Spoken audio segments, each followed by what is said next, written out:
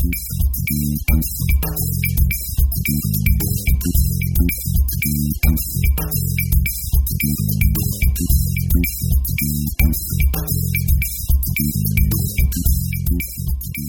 hey everybody, welcome to episode 232 of the More Than Just Code podcast. My name is Tim Mitchell and I am in Toronto, Ontario, freezing my butt off. And I'm joined once again by Jaime Lopez Jr. in Seattle, Washington. How's it going? And we also have Mark on the line down in San Jose, California. Hello. Alrighty. What's the temperature in California today, Mark? It's not bad. I would say high 50s, low 60s. Really? Yeah.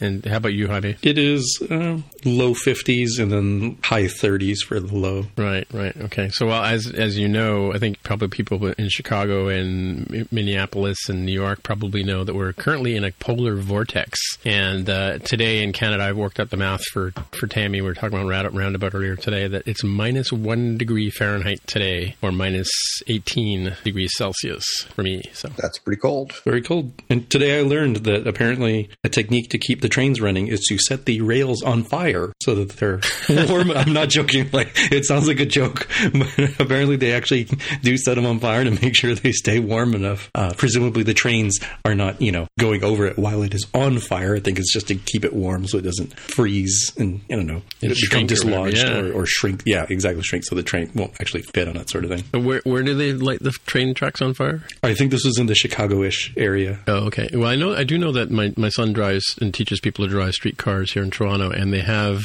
behind the driver's seat, well, in the older cars, there's like a cache of sand, and part of what they do as they're driving along is they drop a little bit of sand on the rails to give them something to grip to in wet and snowy weather. So, and we also have all these there's a mechanical switch that makes them, if they want to reroute them or turn a corner or something like that, and often the driver will get out and go with like a big spike and kind of like force the switch to change. So the other day when it was really bad snow, I had to get off the streetcar because the guy couldn't make the corner, because he couldn't get the switch to go. It was all frozen. Anywho. The only Ask MTJC we seem to have post 23rd was you for NS North and Apple Pay.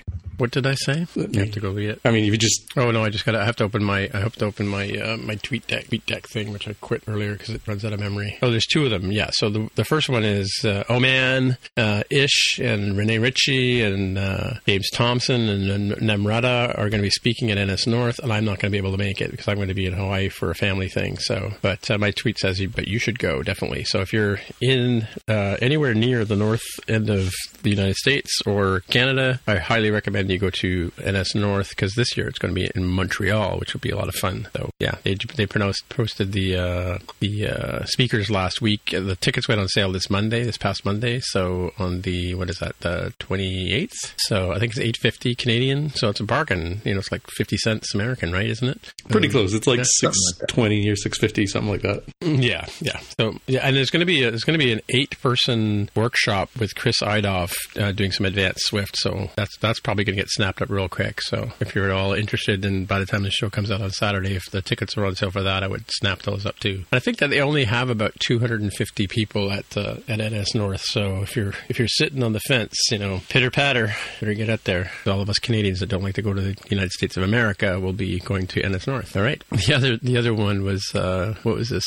We were talking about Apple Pay last week, and I was throwing you guys some shade because we've had tap to pay here on our Interac cards and Visa cards for a long time, and that is the mechanism. The near field communication is the mechanism that Apple Pay uses on our pay terminals up here. So there's like an NFC chip in the watch and I guess in the phones as well. So that's how we pay for things. But the oldest company in North America, if I'm not mistaken, the Hudson's Bay Company, or HBC as we call them up here, still do not have tap to pay.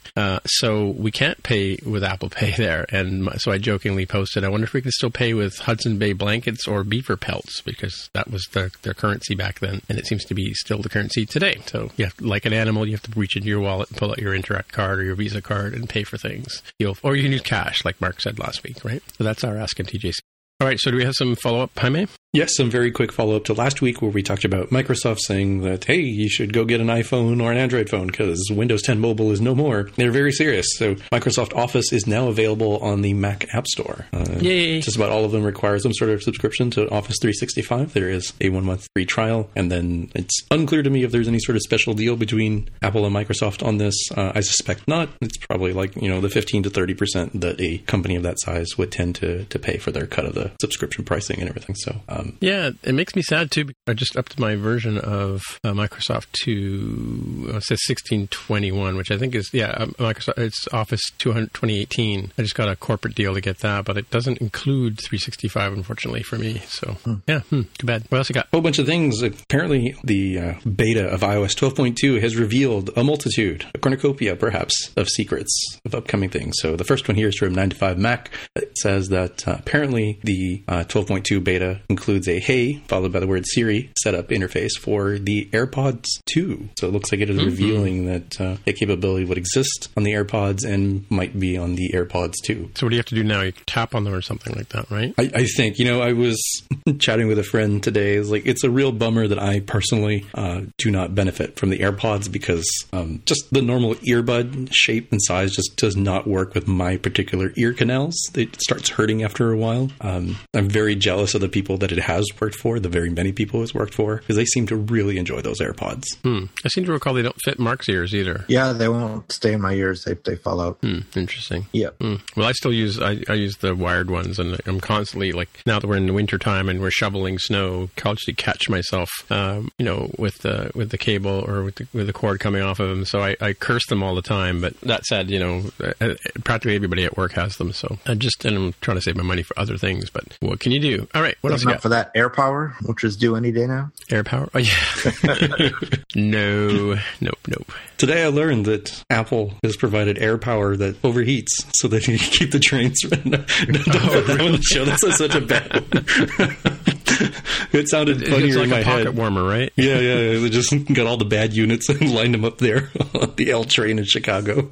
But hey, Tim, you were talking about saving money. Well, here's a new way for Apple to get your money. So apparently, some images within the beta of iOS 12.2 reveal that there will be a magazine subscription service. We've heard about this rumor before. This is the most concrete thing I think we've seen. That there was a company. Is it here in the article? It is not here in this 9to5Mac article. They acquired a news company of some sort, and it's kind of not a surprise that they're immediately, turning that into a return on investment here. Apple did. They did. It had like a one-word sort of thing, like talent or something of that nature. You know what I mean? Yeah. That's probably not the actual name of the company, but it had like a one-word sort of name. There's a company that begins with a T here that snapped up a bunch of. It has an app that runs on our phones up here in Canada that has a bunch of different subscriptions in it. But I'm sure that's going to make people like Condé Nast, just have a fit over the competition from Apple. But yeah, interesting. All right. Continuing right along the money train, Apple is doing more subscription stuff, according to folks who have claims here. So this didn't come from the beta. This is coming from sources within Apple, and this is on Cheddar's website.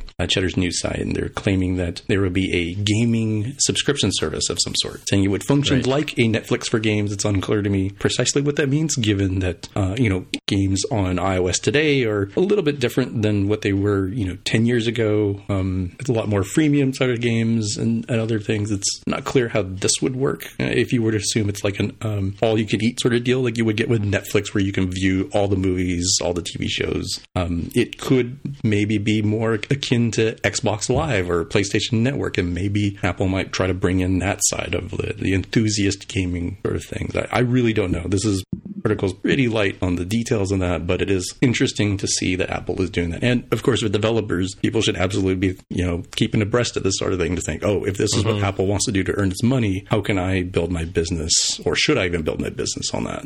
Yeah, there was some backlash I saw. I posted another thing in here from a 9to5 article about the same thing, about they're reportedly planning a Netflix for games sort of thing. And I think some of the game developers that I follow were up in arms a bit about this, because, why would you spend all this time, and then how are they going to vet who gets into this service and that kind of stuff? Like, Apple tends to be pretty picayune about who they let into the sort of premier things, and that mind you, I guess the days of being an indie developer have been gone or dwindling for many years now, right? So it reminds me. My response to them was, well, we already have a system like that. We've got that SetApp system where I still have a subscription to, and they're always introducing new apps, and they have a vetting process as well, right? So I pay like, I think it's $14 Canadian or $11 US, I think, per month to have access to these apps, right? That would otherwise cost me what a year subscription would be anyway. So yeah, I mean, pure speculation here, but I could see that it might give an avenue to sort of counteract sort of the downsides we've seen and talked about on this show about freemium type games, where if you were one of the lucky handful of chosen folks allowed into this subscription service, it seems to me that if you were guaranteed some base amount of revenue, it would change your incentives maybe enough to say, you know what, let's just make a cool game instead of making something, cynically that would try to, addict people or draw them in to spend more. It's like, look, Apple gets its money, I get guaranteed money no matter what. I have more of an option to take risks of like, yeah, let's do like some cool art thing, kind of like Monument Valley sort of thing. I'm hoping, like I'm more on the positive side, given that Apple hasn't told us anything about it, that it will be a positive thing in general for the industry. Well, I think the game apps are the top seller on the App Store, right? I think, if I'm not mistaken, like in terms of where the revenue is. So yeah, I think that bodes well, but it doesn't make. And maybe Apple is trying to control some of the copycat games that we've seen over the years, and some of the poor exploits, let's put it that way, of bad games that are sort of cheesy and too many ads in them and that kind of stuff, right? So a lot of we get copycat, like we had that whole thing with what was that Flappy Bird? Mm-hmm, we had Flappy everything for a while, right? So yeah, I'm hopeful that this will, like, here's the positive side of it that I could see. Like if I was a product manager at Apple, it'd be like, look, if you just give us $5.99 a month, you have unlimited access to these games, and I would really target more the like parents with kids, and instead of worrying that you like gotta lock down your iPhone so that Jimmy and Sally don't end up buying $500 of Smurf berries. It's like, yeah, go play these games. They're all vetted. I know they're going to be fine, and go have fun. And then hopefully the incentives are aligned for the developers to make these games fun for people to play, and safe for the kids if that's the route they go, rather than having to be like super defensive about like how does this work, and then lawsuits that people have had against Apple and Amazon and Google regarding like, hey, my kid charged up my credit card and it's not good that I didn't have tools to prevent this sort of thing. Well, I was going to say, what do you think is going to happen to the in-app purchases? I mean, because I think for a lot of games, that's where the revenues are, right? Like I guess that's where most of the revenue is for games like Zynga games, that kind of thing, the freemium game. Yeah. It's hard to say. It would be really interesting, and I'd have to think through whether this actually makes sense for anyone. But it would be real interesting if Apple did something like made the subscription cover all games. So every game in the App Store becomes free, and your subscription pays for access to every single game you want, and you as a developer get paid by the amount of usage of each app. Wouldn't that be kind of interesting? Right. So that would take away this whole exclusive club of who Apple chooses to include, and it would just be if you got a good game and people want to play it, then you get paid more. You get paid by the time people spend, as opposed to the number of times they download it or buy things. It'd be kind of interesting. Yeah, sort of like the click model at the web apps. Yeah, in some sense. Yeah. Mm-hmm. Interesting. No idea if that's what they have in mind or if that even makes sense, but it's kind of an interesting thing to think about. Mm-hmm. Yeah. Mm-hmm. What else has 12.2 got for us, Jaime? It's funny, we were just talking about this like gaming sort of thing and just all you can eat. The 12.2 beta apparently also has customizations for downtime, where you can put limits on yourself for the kind of apps you're going to use and usage and stuff to sort of like wean people if they want to away from using social media at like the middle of the night sort of thing. I don't use downtime myself, but I was not aware that it didn't really have the ability to set separate schedules for different days. And you could see like either for yourself or for like kids, you might say, hey, look, on the weekend, fine, go play like 8 hours a day, knock yourself out. But on weeknights where you're supposed to be doing, homework and you got to wake up the next day, nope, you get an hour and you got to be done by 9. Right. Does Apple have like a do not disturb kind of time frame? Like I remember BlackBerry used to have this thing where you could say like from 7 p.m. till whatever, don't even and like, you know how we have the Do Not Disturb, they sort of had that thing where you could set a schedule every day that your phone just wouldn't ring unless it was an emergency or something, you know? I think so. So the only ways that I've used Do Not Disturb is in a very limited access where it's, just go and Do Not Disturb because I'm going to walk into the movie theater or something, and I'll remember to turn it off when I come out. And I think they upgraded it a version or two ago, or like on my watch, it'd be like, hey, you want to put this on for like an hour or until tomorrow or till you get home. I think there's an option for that. So I wouldn't be surprised if you could do that. So there is a scheduled option. I'm looking at it right now where you can set do not disturb to turn on from a certain time and to a different time. But it doesn't look like that's too customizable. Like you can't make a different version for weekends and a different version for weekdays or something like that. Oh, I see. Okay. All right. What else you got? More stuff coming out of the 12.2 beta. So Steve Troughton-Smith, one of those folks who likes to reverse engineer this stuff, has found references that he believes they're references to 4 new iPads in the Wi-Fi and cellular variants, and apparently without Face ID, and a possibility of a 7th gen iPod Touch. So we've got an article linked to The Verge that sort of describes and summarizes this in the show notes. So those of you driving at home, I think you should really click through to the tweet itself so you can see sort of what we're talking about in terms of what he's looking at. Like iPod 9,1 gets a little arrow of iProd CSERT, which is weird. iProd, it will nudge you for health and purposes. Interesting. So do we have a 6th generation iPod right now? I guess. This is like a fact check sort of thing. I think there is a 6th generation. Yeah. Really? Yeah. Because I had a customer ask me to dumb down one of my apps because he was running it on an iPod and it couldn't run anything higher than 9. I'm not sure. iOS 9 that was, right? So yeah, because I had updated it because I wanted to put stickers in the app. He asked me to dumb it down. So last release, I just dropped it down one version. Yeah, that was that sort of iPhone 5 equivalent iPod, right? Right. Yeah. Yeah. That doesn't even run 64-bit, 32-bit only. Oh, really? Yeah. Just the last note on that one is, it doesn't surprise me that, I mean, it's been so long that I didn't even know the answer to what gen of iPod are we on. But it doesn't surprise me that this year Apple would be reconsidering it, because we've mentioned that the growth is not going to come from selling ever more increasing quantities of iPhones. Is going to be on things like subscription services and offering other devices. Like last week we mentioned, hey, they found a whole bunch of iPhone SEs just hanging out in Tim Cook's garage, so they put those for sale to scrap out every little bit of money that they can to replace revenue streams. Cool. Right. Well, my next one is a quick hit from Walt Mossberg.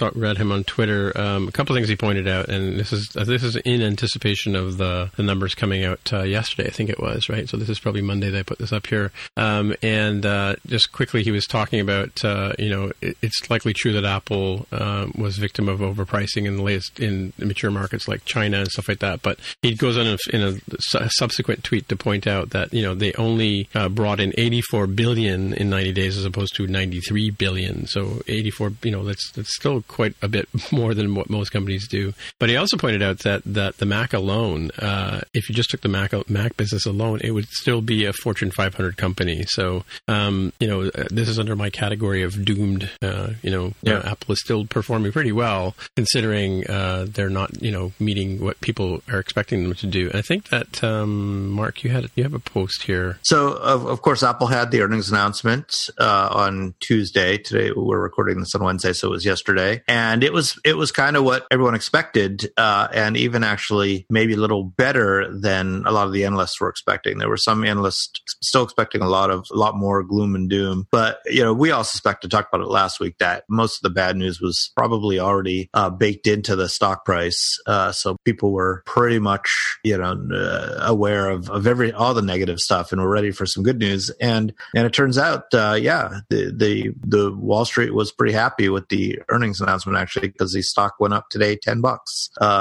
Granted, that was up from the pretty depressed price relative to a few months ago of 154 yesterday, and it closed at something like 165 today. So there was an interesting article today in, I think it was in 9 to 5 Mac, called "The 4 Reasons Apple Stock is Up Despite Weak Guidance for Q2 for second quarter." And it is true that the guidance was a little bit weak relative to last year. What guidance means is Apple says, or every company, when they give their earnings for the previous quarter, they give a number, an estimate of what the earnings for the next quarter is going to be, and the revenue for the next quarter.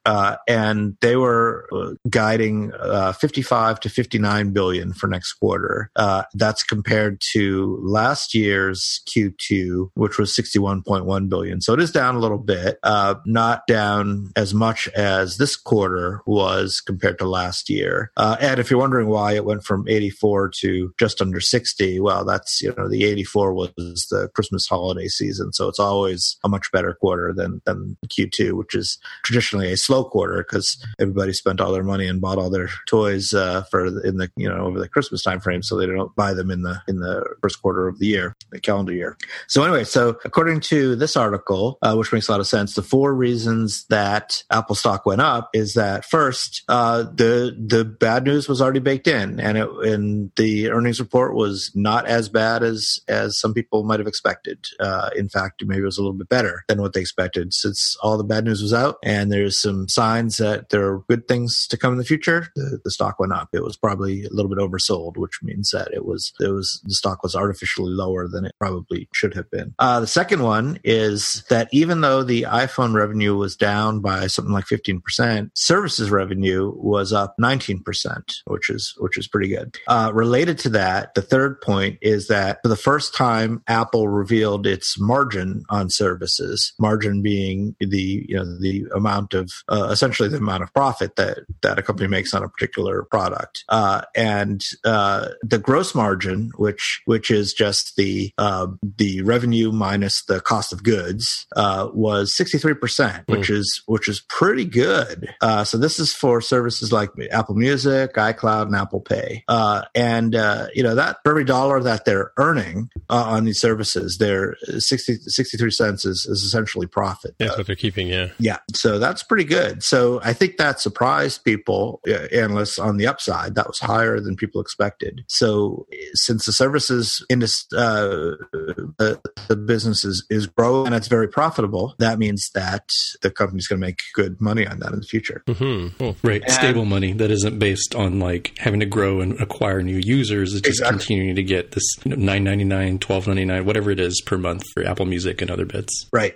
And let's see. Now I'm looking for the fourth reason is that the overall gross margin, not just the services gross margin, but the overall gross margin for the company is between 37 and 38%, which for a hardware company, that's actually pretty good. It's amazing. Yeah. For software companies, it's probably low, but Apple's not a pure software company. They make most of their money on hardware. So 37 to 38 is pretty good. So that's 4 reasons why there's reason to be hopeful for the future of Apple, and Wall Street rewarded them for that and rewarded investors like us. So the next story I've got I saw on Marco's tweet yesterday was talking about, and it's kind of blown up today, and Apple's even reacted to it. But yesterday it was reported that Facebook has a sort of a I don't know if it's an enterprise app or whatever, but it's a research app, they're calling it, Facebook Research, where they were basically paying kids or young teens and other people to install an app that would feed back information on what purchases and habits and that kind of stuff like that. It seemed to be a little underhanded that they're paying $20 a month to people 13 to 35. I heard reported earlier today that it was around 5% were actually in their teenage years, but still it kind of raises a big specter about how Facebook is working around Apple's rules and regulations to sort of get an app like this out here. I don't know if you guys saw anything about this. Yeah, they were in fact using the Enterprise Developer Program. Yeah. So it's expressly against the rules to do what they were doing. So that's meant for internal app development for customers within your own company. And it's forbidden by Apple to ship the app to people external outside parties of the company. And even worse, to charge them $20 a month for it. No, they're paying them $20. That's what I meant. Sorry. Yeah. Oh, yeah. Okay. Yeah, you're right. Well, it'd be worse to charge them, but paying them is bad too. Yeah. Yeah. So, I mean, there's all kinds of. I mean, it's been reported all over the place about this particular thing. I think I've seen this article tweeted out a number of times in the last 24 hours. And a development on this, again, reported by Cheddar earlier today, was that Apple has blocked Facebook's dev access. I'm not sure if it's just probably just to their enterprise account. Right. But they've blocked access to this as of this morning or sometime today. Yeah. Right? As much as Apple might like to, I think it would be impossible for them to block the main Facebook app at this point.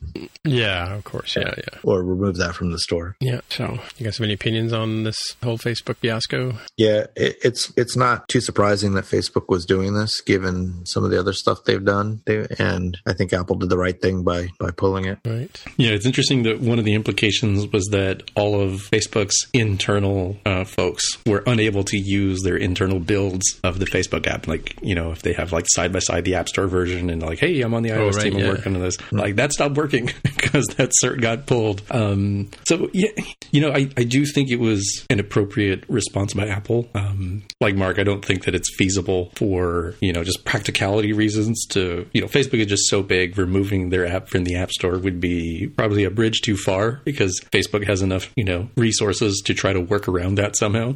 On the other side, I think it starts inviting questions about business practices and does Apple have a monopoly if it can destroy an app's, sort of placed on the App Store like a Facebook. And I wouldn't want to get into that game if I was in Apple's executive team. True. And I do wonder, like, just how publicly Apple came out on this. I do kind of wonder if it's a little bit of a slight overreaction based on the FaceTime thing. We're going to talk about spoilers. We're going to talk about that later this episode. But it strikes me that normally, Facebook is so big, they would get treated differently. And I would kind of expect there to be some behind the scenes, very heated phone calls. Like, what the hell are you guys doing? We're going to pull this cert. And maybe they pull it, maybe they don't. But to very quickly slam the door and publicly say yep, that's why we're doing this. Don't do this again. Do you think there was actually a conversation? Do you think that, do you think Facebook is that big that Apple would not just go ahead and just pull it and then let them go and, file a complaint with Dev Relations or something like that? I mean, we all have to do? I do think so because if it was my app or your app, personal stuff, our apps would be completely gone and I'd be shocked if my Apple ID wasn't starting to do funny things too. And we'd never be able to publish again. That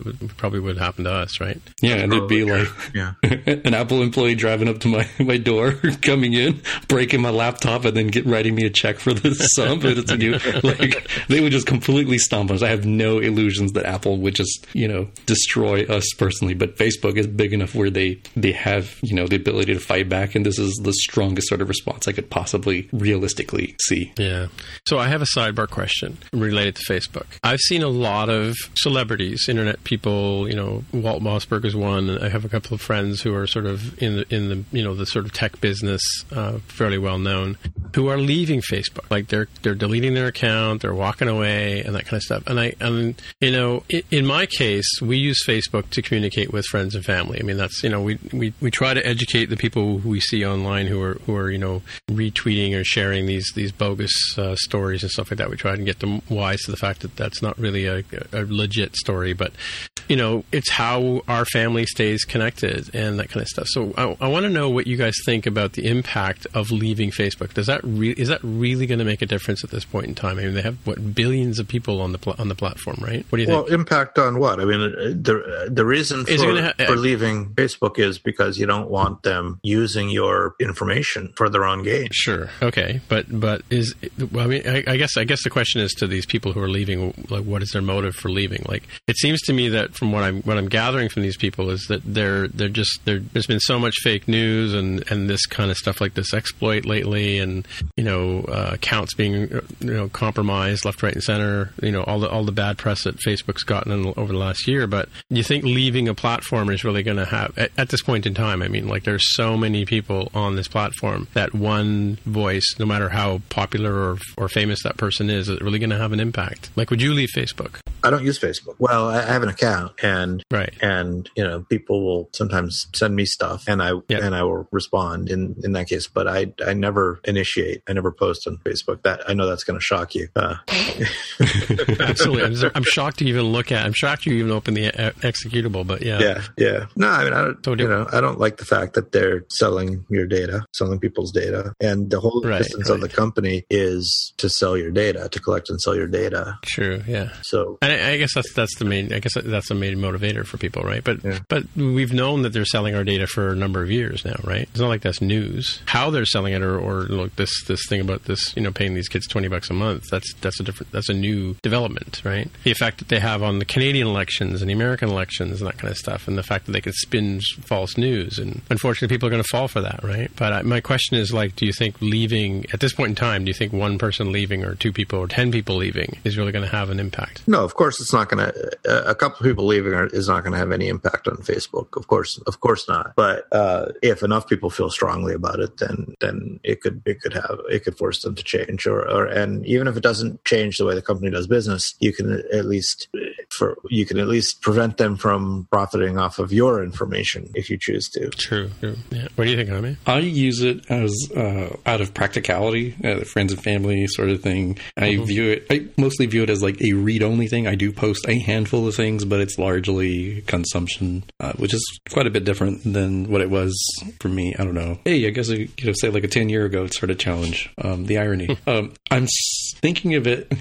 All right, I'm going to imagine, put yourself back in Star Wars: A New Hope. Do you remember when Obi-Wan Kenobi and Luke Skywalker were there in the desert, and he's like, Mos Eisley Spaceport, you will never find a more wretched hive of scum and villainy.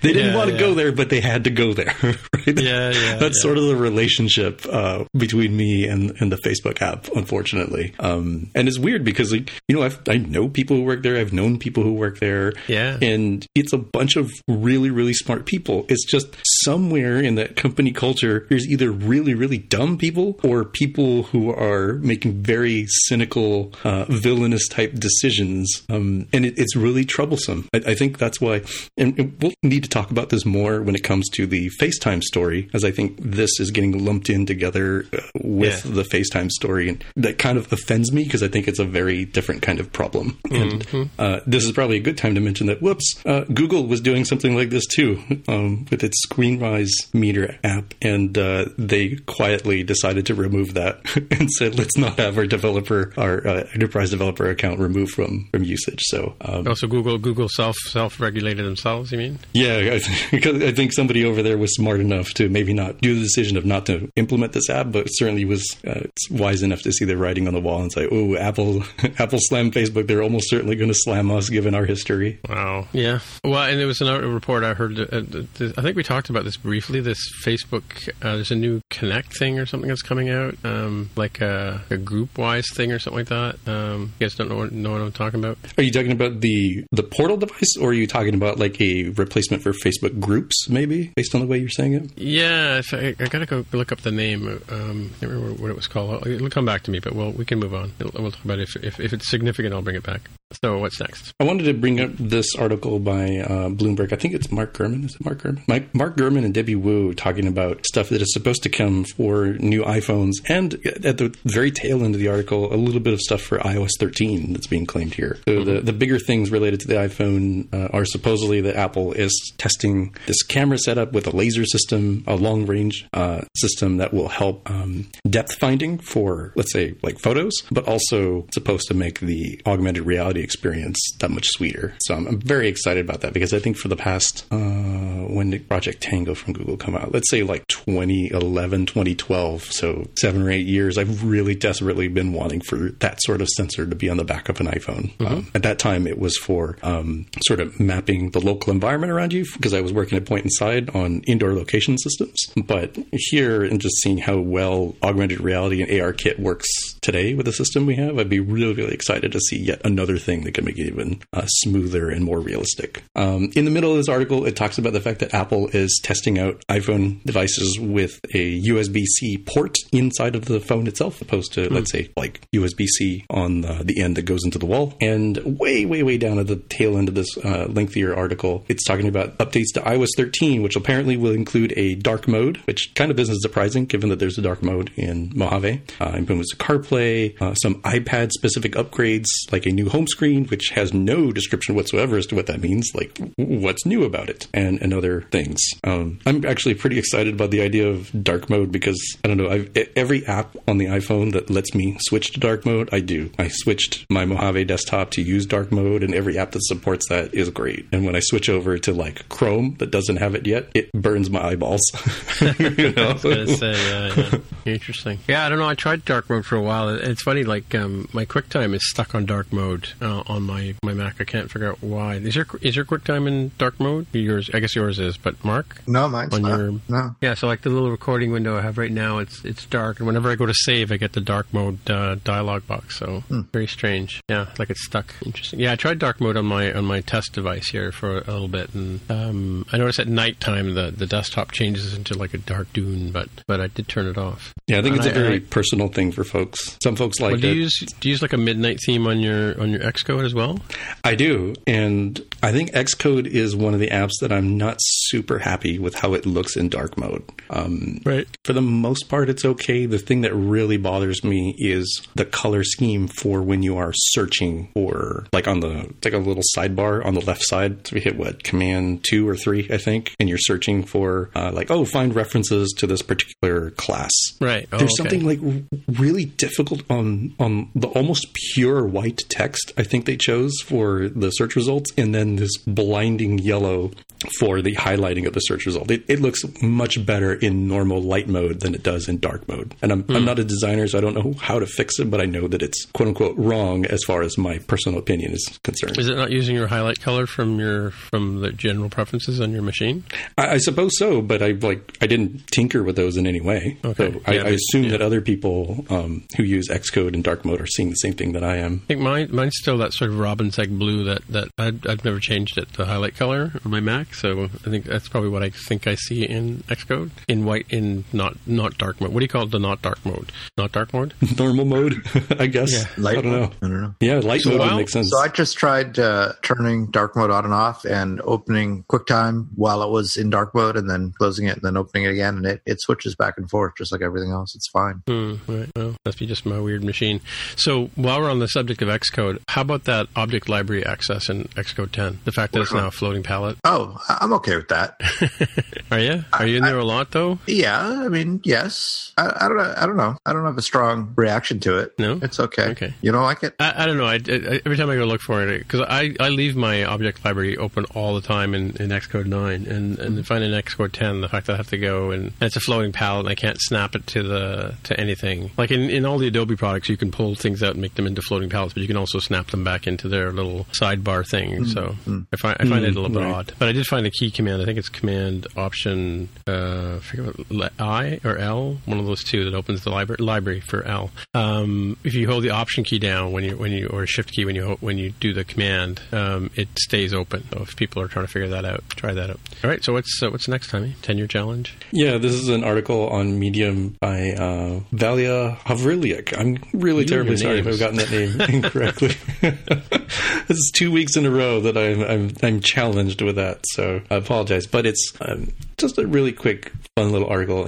So on Facebook, with enough irony here, and Instagram, there have been these posts going around, and everybody's sort of like going into this like VAR mode of like, 10-year challenge, a photo of yourself 10 years ago and one today, to sort of show like growth or change or whatever. And that's kind of the premise of this particular post, where it shows like the App Store and eBay, Evernote. I didn't even remember what Evernote looked like back in 2008.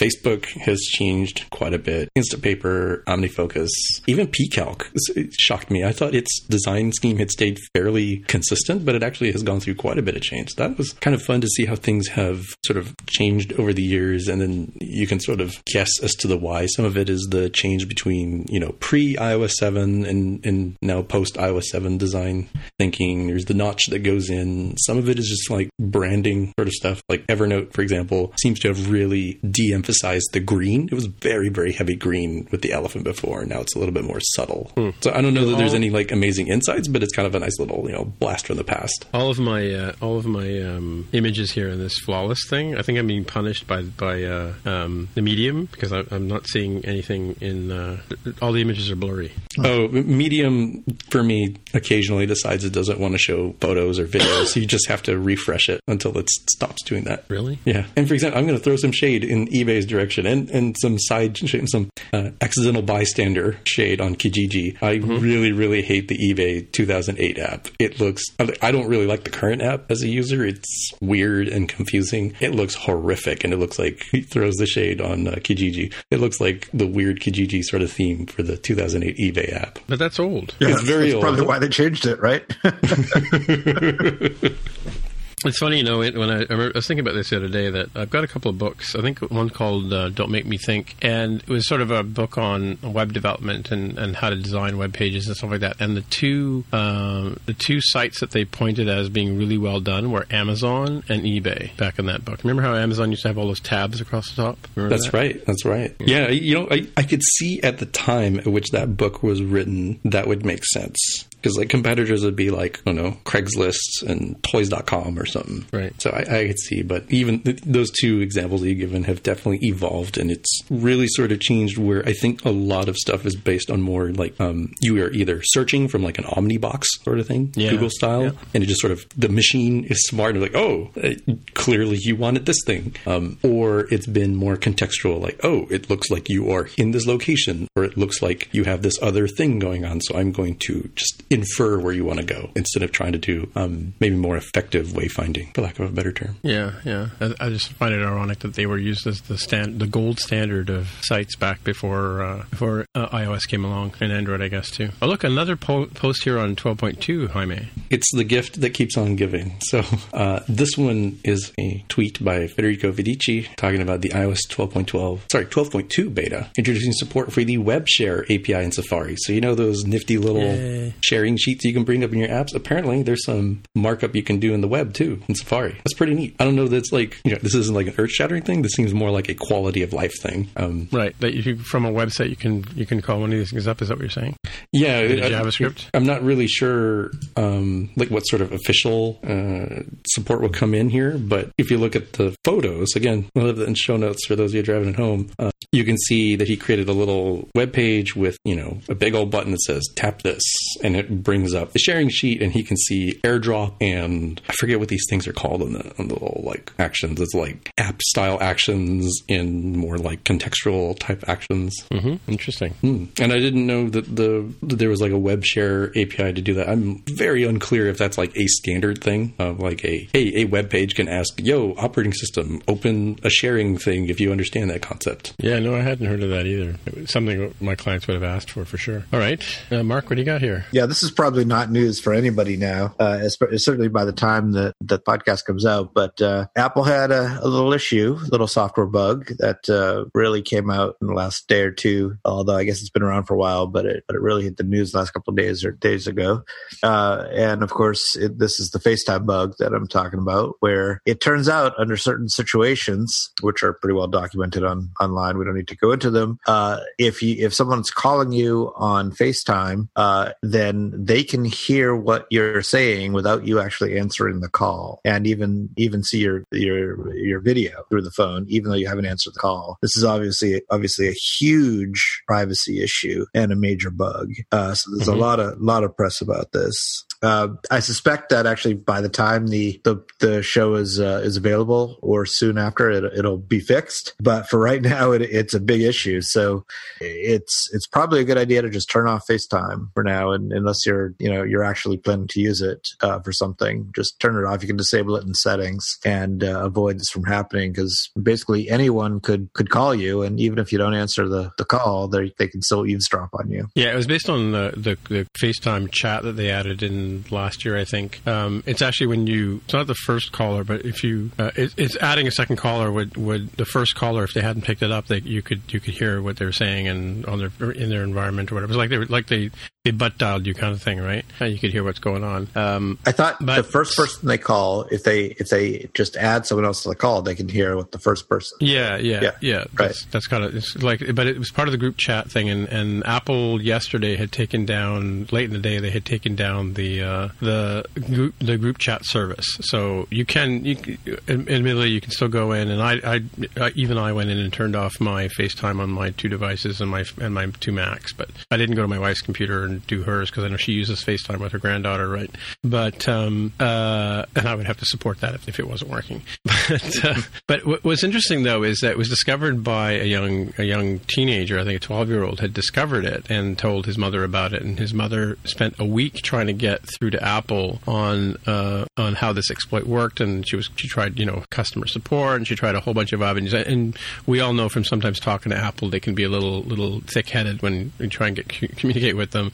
But their solution was, or their suggestion was, that you open a developer account and file a radar, right? And I tweeted out earlier today, I don't see how, I mean, some of us have a hard enough time just filling out a radar anyway, because they ask for a whole lot of detail beyond, just what is the bug and how to manifest it. They want you to know how to reproduce it, and they want steps, and they want screenshots, and sometimes they want logs. And I don't see how a 12-year-old or even his mom would be able to navigate that kind of form that to sounds, get that. I hadn't heard that, but that sounds like a terrible answer. Yeah, that was the answer that came out today. And I mean, I mentioned it yesterday in our Slack that I was flipping by CBC News, and our national news broadcast was going to cover the story. And what was interesting was the reporter who did it spoke to a security expert using FaceTime, on his iPad.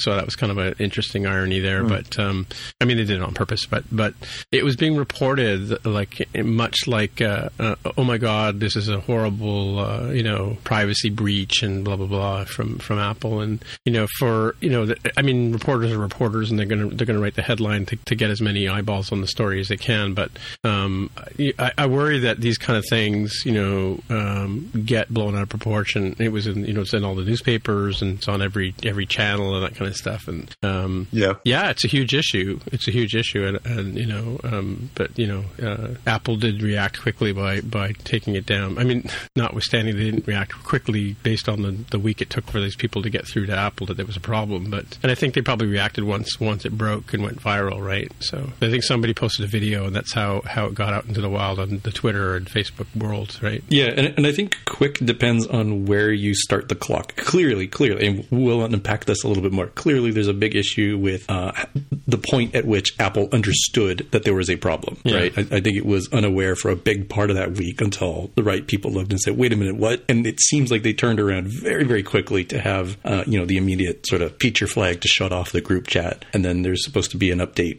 reasonably soon. Like a week is really fast when you have like a billion devices out there to not brick everybody's device. And surely on this very show, we complained about iOS 8 and when it launched and made it so people couldn't use their brand new phones to make phone calls, right? Like you don't want that to happen either.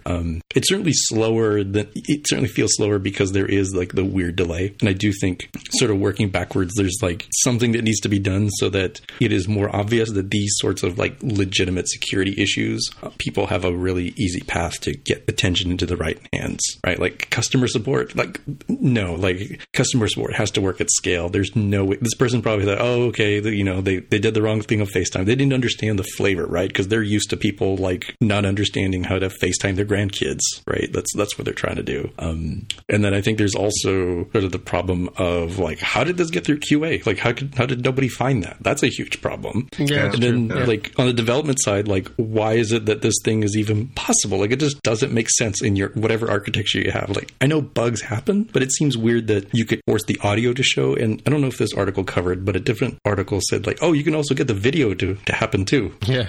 By like canceling the call or doing some weird other thing. Like, that just doesn't make any sense whatsoever. So there's this whole slew of things.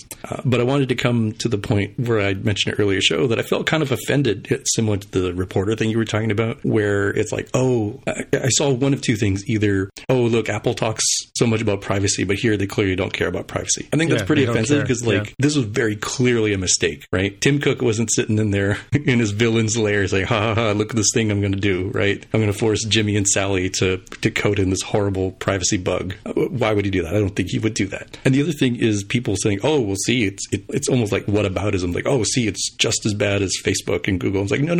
Facebook and Google allegedly did their things with full intent, right? This was an accident we would rather see Apple not have happen, right? They're not a scrappy little startup. They're a very well-funded company who has resources to prevent this very thing from happening. And they have really good resources at their disposal to rectify it faster than they did. That's very different than like, execs somewhere in Google and Facebook being like, oh yeah, we're going to do this thing and like forget the consequences. Money's all that matters. That's what I assume happened here. Right here, I assume it was like, oh crap, we had a series of breakdowns of the process, and this thing happened, and they've worked as fast as they could to deal with it. And I think it's not fair to the companies involved, and I don't think it's fair to the public to try to conflate the two because it's very, very different. Yeah, I mean, I could see easily slipping through because, from the perspective of you want this service to work so that, a grandmother can talk to her grandchild kind of thing. Like you want a 4-year-old to be able to enable FaceTime, and you want the grandmother to be able, doesn't have to be tech savvy,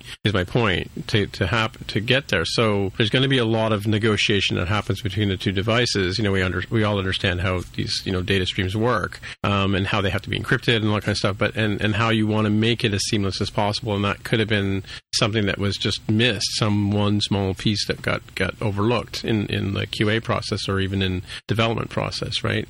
Because it's a new service that's being piggybacked onto an existing service. So things can happen. Things can get overlooked, right? Yeah, it was definitely a very ugly week for tech. It was a lot of things coming out. Oh, here's one thing I posted too. This headline from New York Times: Apple was slow to act on FaceTime bug that allows spying on iPhones. I mean, admittedly, like I heard about this, in the morning, like around 9 or 10 in the morning, and then, I think Apple had it shut down by early afternoon, if not in the evening, right? So, by the time it hits the sort of airways and becomes public, and Apple, like you said, did shut it down pretty quickly, even though, like I said, it did take a week for this mother to get through to Apple, right? Yeah, I mean, I don't know. Back in my day, he says with as Christia voice as possible, back in my day, you had 0-day exploits in Windows or Internet Explorer or any number of things, and you really just hoped that the next Patch Tuesday of the month, the once a month Patch Tuesday, would end up with fixes for that exploit, right? Like here, right, yeah. Clearly it shouldn't have gotten there, but I think it's reasonably fast at scale. It's like, all right, somebody thought about maybe we should make it possible to take down group FaceTime. Okay, good. Kudos. That was a good design decision. They took it down, and they're going to be issuing a patch, reasonably soon. Certainly before, Patch Tuesday style, hopefully next month sort of thing.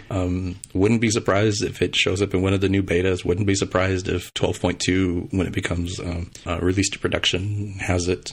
Could definitely be faster. There are tons of ways for it to be faster. Whether or not, I was talking about like where you start the clock. I think there's nuance there, but the fact of the matter is it still took a week for Apple to realize and then fix the bug. And that really can't happen. It's not like, whoops, we've got, billions of users and we only have like 10 people in a co-working space in San Francisco. It's like, no. You have hundreds and you have thousands of employees. Like you can very clearly say, this one person, their sole job is to just look at all these reports and be like, I think that's a possible security bug. Send it to engineering for triaging. All right. Sure. Yeah. So this New York Times article goes on to say, and they point out another side of things, which we've talked about on this show before, is that there are entire organizations out there who are looking for exploits in OSs, and they offer bounties to people to report them, but keep them secret so that they can take advantage of them, right? There's the one talk here about Zerodium, a well-known broker and security firm, raised its reward for an Apple iOS bug to $2 million. So $2 million will keep something quiet for quite a while time. And this is not Apple paying. This is like somebody trying to keep this particular exploit open. Apple, in fact, offers, I think, a bounty of $200,000 to hackers who can find things. Because the question was, what is this woman and her son going to be rewarded, if anything, for finding this thing and bringing it to light? So because they didn't go. I guess they kind of went to the papers to try and get somebody to pay attention, but at Apple. But like obviously this by bringing it forward and trying to get Apple to pay attention to it. I mean, they did quite a service to Apple, by keeping at it to make sure that they knew about it, right, rather than throwing up their hands in frustration, right? By the way, Grant Thompson was the 14-year-old boy in Arizona who discovered the FaceTime bug. Yeah, I hope it gives the right folks at Apple pause to, take a step back and rethink some of their processes and how they handle things. It certainly could have been worse. So there is a very silly, I should mention, there's a very silly lawsuit out in like New York or something. I'd have to find the link of somebody who was claiming that they had an iPhone with them while they were giving a deposition. Now their privacy has been violated, even though, again, I'm not a lawyer, I'm not a judge. I don't think there's any grounds for damages because they'd have to show that somebody did in fact listen listen in using this technique. It certainly could have been worse, right? This is not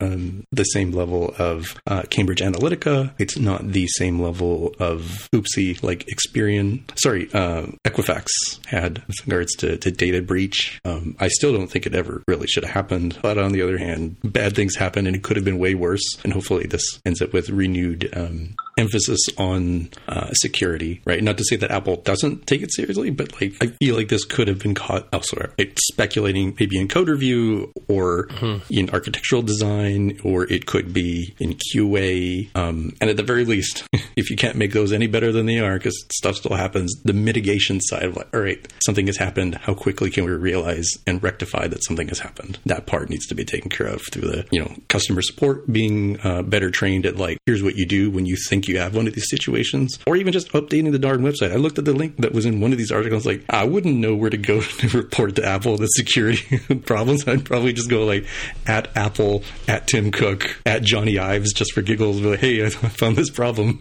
Somebody hit me up, slide into my DMs and I'll tell you more. Yeah, actually, that's what I was going to say, because I was thinking about that. Like, what would I do if I had found something? I mean, I know to try and get a hold of some people at Apple Canada that I know, and I also know to file a radar. But yeah, like I said before, I don't know how a regular person is expected to understand, how to get through to Apple's team. This is certainly not a developer issue, so it doesn't feel like radar is really the right place. You would think that in this day and age, Apple would have a big prominent button on their website somewhere saying, "Hey, have a security issue? Do you want to report? Press this button and fill out this form, and we'll get right back to you." Well, most websites have most mail administrators have an address abuse at blah blah blah domain, right? Yeah. And the idea behind that is if you get somebody forwards a spear phishing campaign to you or whatever, you can send that to that address, and you would think something like that would be available, like abuse at Apple or exploits at Apple or bugs at Apple or whatever. Maybe there will be maybe that will come out of this. That there'll be a page on Apple's website where you can try and contact them. Operative word there being try, and let's try with a question mark, because it could be an optional. You might get nil back, right? Yeah, that's true. That's true. More than just good. There you go. Yeah, I saw an interesting article. It's an interesting tweet the other day on the 3 types of try. I don't know if you guys have ever looked at that, but the try with a question mark is like you can use it like optional chaining, I think they call it, where instead of having, because normally with try you have to have a do and a catch, right? The do does the thing and catches the error, and you deal with the error, print it out, or whatever you're going to do, right? With a try with a question mark, basically will return, kind of turns it into an optional, so you don't have to do the do and the catch, but it can return nil. It will silently fail, except it'll just return nothing if it fails. Yeah, exactly. But you can test for try that way too to see if it comes back as an optional, treat it like an error, but you don't have to go through the whole do catch thing. Right. And then the try with exclamation point is the good old force try, which is, as people say, whenever you see an exclamation mark in anything in Swift, you should approach it with caution, right? So, because it basically will force it to try, right? So, and potentially crash. So that's the code part of More Than Just Code, right? Mm-hmm. There you go. Yeah, I think the try with a question mark option that you're talking about is something prior to the codable, encodable, decodable stuff in Swift was pretty common for me to see in parsing JSON, where you might realistically expect like, oh, maybe we'll have this element, maybe we don't, sort of stuff. Right. Where you may not want to do the entire thing fails if we're missing this piece. Yeah, now I got to find that article that I just talked about. I will use that one in places like a core data fetch request requires a try when you execute it. And usually in a case like that, if it fails, well, I just don't have the object, so I move on. So I don't really need to have the full do catch mechanism for something like that. So I use them typically. I use them actually fairly often. Yeah, technically I should say that it's for any kind of method that can throw an error is when you use try, right? Right. That's what I should have said. Yeah. All right, well, let's take a look at our picks for the week. So, Jaime, do you have a pick? I do. The conference videos for iOS Conference Singapore 2019 have come out, and I apologize, I've not seen any of these. These just came out today, so I haven't had time to watch. There are like 18 videos as of the time of this recording, and there's some that stick out to me as ones I want to add to my list, like, I just lost it, Swift 5's brand new results type. I'm aware that it exists. I'm curious to see what somebody using it out in the real world has run run into, because I'm very interested to see if we can, remove our own bespoke home-rolled versions of that, or if maybe there are some downsides to it that I'm not aware of. And I'm also interested in, where is it? There we go. The underestimated power of keypaths, because keypaths seem like a very interesting way to do a neat KVO style and KVC style programming that I've briefly used, but haven't really truly learned what sort of power is there. Interesting. I thought you were in Singapore. No, I guess full disclosure, I did submit, but was not selected for iOS Conf Singapore. But I wish them well, and clearly they had very good sessions, even without me. Mm-hmm. So we haven't talked about Xcode 10.2 beta that came out this week. Have we you guys know about that? The one that includes Swift 5? Swift 5, that's right. Wow, yeah. No, I haven't tried it out. Have you tried it out? We talked about it. I haven't downloaded it yet, but we also talked about the possibility of downloading the Swift 5 toolchain from swift.org and sticking it into Xcode 10.1 and just seeing what's in there. Of course, the compiler and all that kind of stuff isn't going to be quite right, but something you can play around with. So if people are interested in looking at, and of course that means we're getting that promised ABI compatibility, so we'll have smaller binaries, and hopefully we'll get to the point where we are with Objective-C, where it won't really matter what version of Objective-C you're using, it kind of just automatically will compile, right? Is that actually in the beta? Is that confirmed? I believe, yeah. There was a note in the release notes about the fact that there are going to be smaller binaries and that kind of stuff. So whether that's air quotes confirmed or not is another story. I thought we talked about that in our Slack. Some guy from Fruit Company posted something about that. You didn't see that at all this week in your tweets and stuff. Not that you spend any time on Twitter. Slipped past a lot of people, because it is a little weird to see a minor version of Xcode end up with new stuff like that. It is exciting that it's coming out faster. I definitely want stability. In Swift, I want it to still improve, but I still remember the bad old days just after WWDC and the 0.1 days. I don't really look forward to those, and it's been, is this year 5? I guess it is year 5, huh? In 2014. 2014, yep. Yeah. Last time I was at WWDC. Time flies. It's been 5 years since I was at WWDC. But yeah, it says, this is what people were posting this picture. It says, Swift apps no longer include dynamically linked libraries for the Swift standard library, and Swift SDK overlays inbuilt variants devices running on iOS 12.2, Watch 5.2, and tvOS 12.2. So it could be that it's only going to be applicable to newer apps running or devices running the new OS. As a result, Swift apps will be smaller when deployed for testing using TestFlight or thinning an app archive for local development distribution. I'm not sure what that means, but that was the piece that people were passing around a couple of days ago. Still there? It's good news. I was trying to decide whether to say this one or not, but it will eliminate an excuse I've heard from certain very large companies that say, oh yeah, we don't do a lot of Swift because, it bloats the app sizes. Like, your app size is over 250 megabytes when installed. So I kind of think that Swift will not significantly impact this noticeable size of your app. Yeah. Please don't tell me that. Just own up to the other realities. I can guess what they are, and I think I know what they are, but just own up to it. Be on the up and up. Yeah, they're not using PDF icons is what it is. All right. So my pick this week is a playlist on YouTube of a bunch of commercials that Apple's come out with. The one that led me in here was how they made these commercials using an iPad Pro. They filmed them, they lit them, they illustrated them, they did the music in GarageBand on them, they added them in a couple of apps that run on iPad Pro. So they actually filmed these commercials. There's like 6 commercials here. They filmed them on the iPad Pro, they edited them, and they produced them on the iPad Pro completely. But the series of commercials that have come out with, or series of short videos, I guess, have come out with is how to create a presentation, using different tools like Keynote and that kind of stuff, and how they kind of work together. A new way to take notes is another one. One called A New Way to Design Your Space, which includes an app Trace, which is like a new architectural drawing, kind of like AutoCAD kind of thing, where you can basically scan your empty space and use the augmented reality to measure the size of the room, and you can using other apps you can download furniture and like VRs of furniture and fit them in the room them and see how it would apply. Another video here is a new way to go paperless, which is how to use your iPad to capture a document and digitize it rather than having to keep the paper, that kind of stuff, or dealing with receipts and different things like that. And there's even one here that's really disturbing to me, and that's how to make your own podcast using an iPad Pro. That includes recording it, editing it,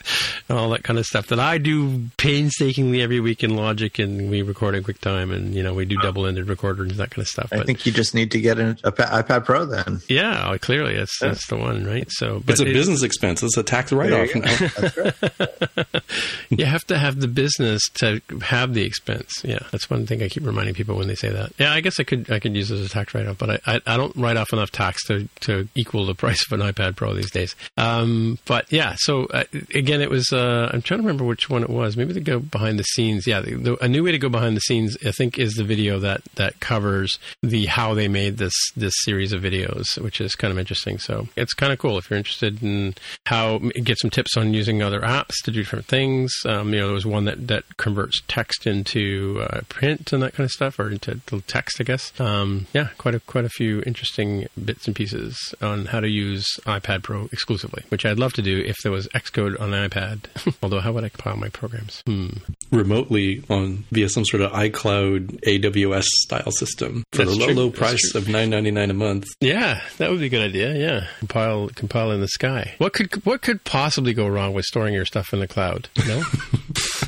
I didn't have anything witty. I really desperately wanted to add something witty, and I did not have anything. Yeah, what could possibly go wrong? All right. Well, I guess that's it for the week, Jaime. So if people want to get in touch with you, how would they do that? I'm on Twitter as @DevWithAHair. All right. And Mark, if people want to get in touch with you? Mark R. @smapsoft.com. All right. And as usual, my name is Timitra, TIMMITRA on the Twitter machine is how to get in touch with me. And until next week, we will say bye-bye. Bye. Bye. If you want to find out more about the podcast or see the episode show notes, visit the More Than Just Code website at mtjc.fm. You can get in touch with us on the website or follow us on Twitter at mtjc_podcast. If you have feedback or questions, send us a tweet with the hashtag AskMTJC. If you like the show, please consider recommending us to a friend, writing a review on iTunes, or pledging any amount at patreon.com/MTJC. You can find details on how to help us out on our website at mtjc.fm/sponsor us. Thanks for listening, and we'll see you next time.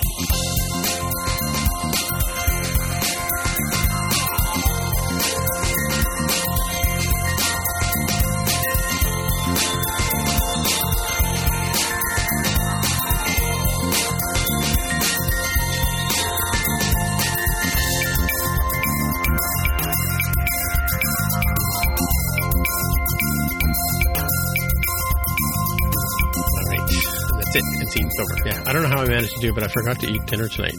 I was a little surprised by that. Well, I start recording with Tammy at 7, right? So it's 12:30 now. Yeah. So. Yeah. You've been doing this for almost 6 hours straight then? Yeah. Yeah, something like that. Yeah. Mm-hmm. Max asleep on the couch over there, which is where I should be. But yeah, lots of fun. Yeah. Mm-hmm. Today was a work from home day, and yesterday was a huge snowstorm, so I worked from home as well. So, or actually Monday night was a huge snowstorm. So it's pretty cold out there. Yeah, I like working from home. Yeah. Well, it's funny, a couple of weeks ago when I wasn't on the show, Jaime, you asked how many people are doing Windows, and it's surprising how much Windows I do these days, particularly when I work from home, because it's gotten to the point where unless I bring my Mac home, I really can't work on code. So I just I have a PC that I keep here just to, do all the regular email stuff, and we use, conferencing software for meetings and stuff like that. So, either I'll dial in or I'll use the audio on the computer. But yeah, I'm using a Lenovo. No, is it ThinkPad? That Lenovo? I don't know. One of those things. Yes, Lenovo owns. Yeah. It used to be IBM, but it's Lenovo that owns ThinkPad now. Mm-hmm. Yeah. So to answer your question, a couple of times a month, at least I'm on Windows for better part of a day. So, yeah, because I don't like the idea of I'm not a I don't have to bring my computer home every day, so I don't. I just leave it in my locker at work. So on Windows a lot more than I'd like to be on Windows. Let's put it that way. I guess it's kind of appropriate that we were talking about the gloom and doom and oh no, Apple's they're done, they're dead, and I was like, well. now actually they're like $9 billion short of what they wanted to be, but it was $80-some billion. I mean, people were saying like, Microsoft's dead a long time ago, and it's like, they maybe weren't very relevant culturally for some time, but if you looked at their quarterly reports, they're doing pretty nicely, and they're distinctly not dead. Yeah. Well, we wouldn't know what to do with $1 billion if somebody handed it to us. Like, even if we burned it, it would probably take us better part of a year, right? I bet somebody has done the math on that. Probably depends on. Are we talking like the Joker in the Dark Knight sort of thing, where he's got like a big fat stack upon fat stacks of cash? I mean, he was burning like what, $20 million or something in that scene. Was he? I think. Which Joker was this? Or this is Heath Ledger. Remember, he was burning the mafia, the mobsters' money. They're like, "What are you doing?" It's like, it's not about the money. I don't care about the money. Yeah. Well, that scene was Walter White. I'm looking up now. What's the largest denomination bill you can get right now? And it looks like there used to be a $10,000 bill, but it's been discontinued. So the largest, the largest one is a $100 bill. I'm surprised. There's no $1,000 bill anymore? There's no $1,000 bill. Ooh, really? There used to be 500,000, 5,000, and 10,000, but they were discontinued in 1969. So so $1 billion in $100 bills would be a pretty thick stack. That would take a while. I feel like it's a math stat of like, how close to the moon, if you had single dollar bills, could $1 billion get you? Yeah, it sounds like a good one of these outside the box interview questions, right? Of how long would it take you to, given with one lighter, how long would it take you to burn $1 billion in $100 bills? I don't know what the answer is. I have no idea, but it's an unholy amount of money. And I think the out of the box answer would be, well, I would run out of lighter fluid in the lighter before I could do it. Yeah, but you can buy more. Well, are they all touching each other so that we're guaranteed that the small amount of spark eventually consumes it all? Yeah, I don't know. It looks like $1,000 or $100 is our Canadian one as well. I'm surprised it stopped being a denomination. Like, I assumed, Mark, that you were going to say, because of the digital age and not moving as much cash as much. But in 1960 something, like, no, it's way before computers would have taken over. Yeah. In fact, that's interesting. So on July 14th, 1969, the Federal Reserve and the Department of the Treasury announced that banknotes in the denominations of 500, 1,000, 5,000, and 10,000 would be discontinued due to lack of use. Although they were issued until 1969, they were last printed in 1945. They printed enough in 1945 and kept them in some vault somewhere in the Fed building and probably in DC somewhere for 24 years until they ran out. Well, in Canadian money, there's $1,000 bill stopped being printed. This article is from 2012, and it says, I guess around 2002, they stopped printing $1,000 bills here. I don't know who's on the front. There's a picture of the back. But it says that there's 1 million of these, as of 2012, there's 1 million of these still in circulation, but they think they're all in the hands of criminals. Yeah. Money laundering experts. Yeah. Wow. Yeah, I wonder how that worked. I wonder if it was more recently, I want to say it was India had decided that it was going to change its currency somehow. And certain bills were going away, and it's like you had until a particular date to go to a bank and like exchange it for a new currency. Yeah. I mean, that sounds like, that's consumers, right? Like, I assume that only banks were hanging on to the 1,000 and 10,000, and it took them, 20 some years, I think I heard, from 1940 something to 1960 something. Yeah. I had a few friends who went to India the last couple of years. I asked them if they'd bring me some money, but they didn't. 2016 was a demonetization of the rupee, Indian banknote. Oh, okay.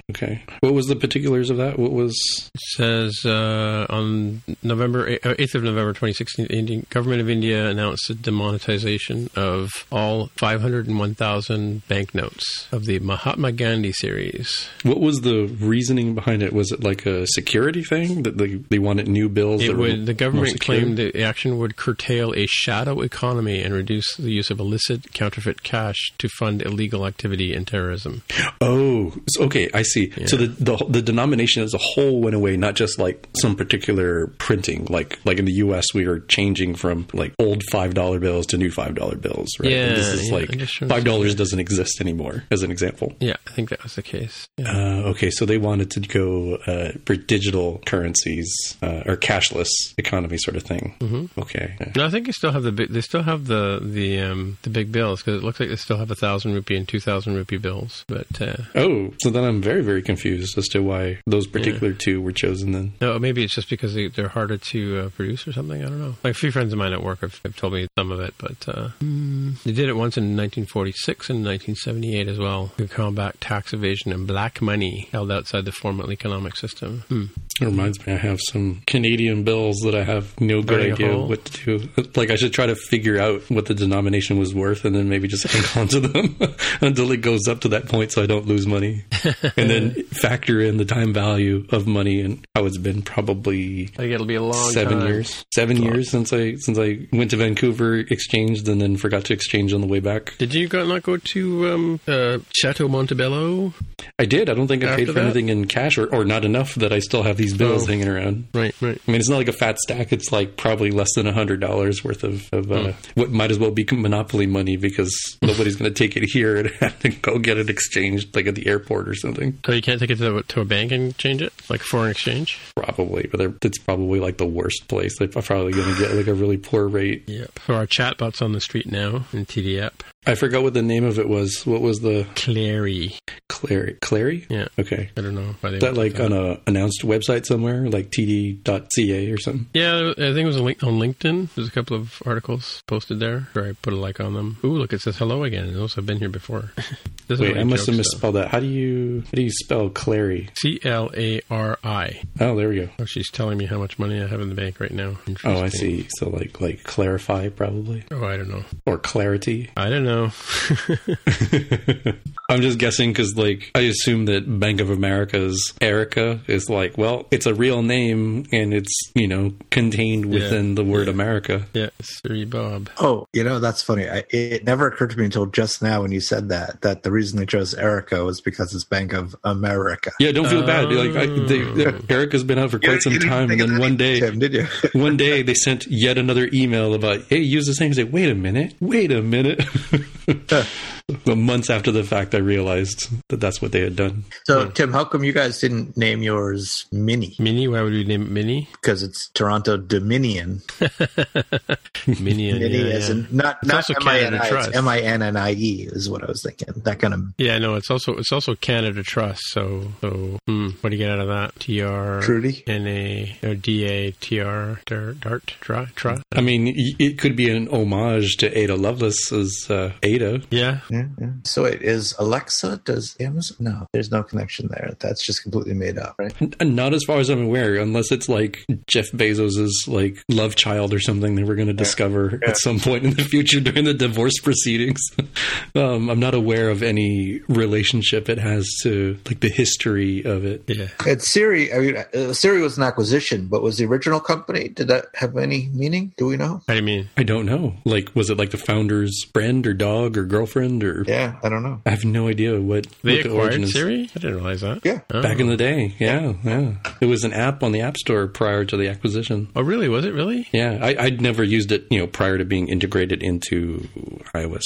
I had never 5. I want to say. Let's Google Siri. Let's see. Go to the Wikipedia. Yeah, assistant names. Like, I mean, the most boring one is Google's Google Assistant. Oh, well, good job. Yeah. I really wish that Microsoft hadn't dropped the ball with Cortana. International.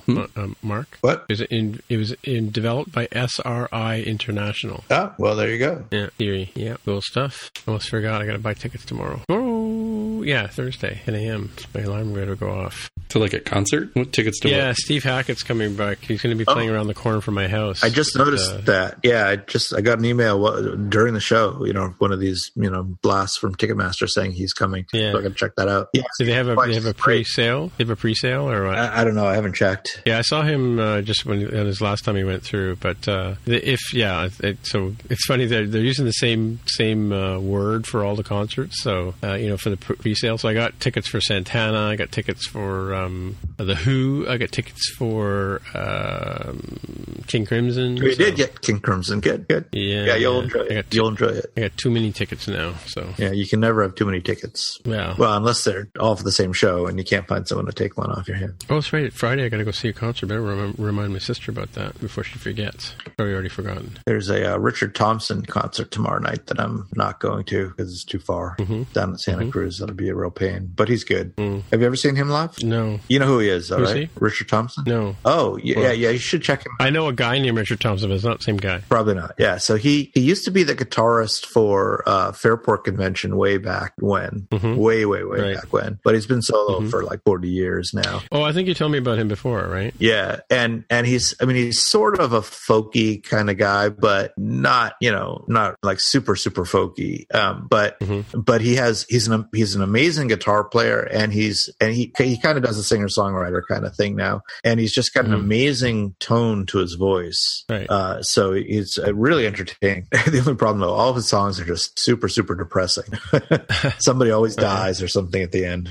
Yeah, but he's really, really good. You should check him out. You should Google Tim. You should Google 1952 Vincent Black Lightning on YouTube. Look it up on YouTube. That's kind of his most famous song, and you will say, what's it called? 1952 Vincent Black Lightning. Okay. Are you doing it right now in real time? Follow. It's coming up as a thing. Yeah. I'll listen to it later when we get off the call. Yeah. I suspect that you'll say that. You'll see that and say, "Wow, I should see him live." Really? Yeah, really? I don't know. Very different than Buckethead, though. Yeah. What did I hear about Buckethead the other day? I can't remember now. Good things? Was it good things, or was it related to a scandal? Did he get an ill-advised tattoo? No. I think it was a guy I follow on YouTube. The guy who does the video or does the music breakdowns. I think he was talking. He did the top 10 guitarists of or the best guitarists or whatever, and Buckethead got a mention in there. Yeah. So, yeah, has a particular style, right? So a friend of mine just got back from Cuba, and she's like, "Look at the snow! Oh my God, poor girl, just stayed in Cuba." Wow, minus 20 degrees. That's crazy cold. Sorry, I've been watching the video. What video? Richard Thompson. Oh, have you? Okay. Yeah. All right. Yeah. All right. Well, I'm gonna get out of Dodge and talk to you guys later. All right. Have a good night. All right. Talk to you later. Okay. Bye. Bye.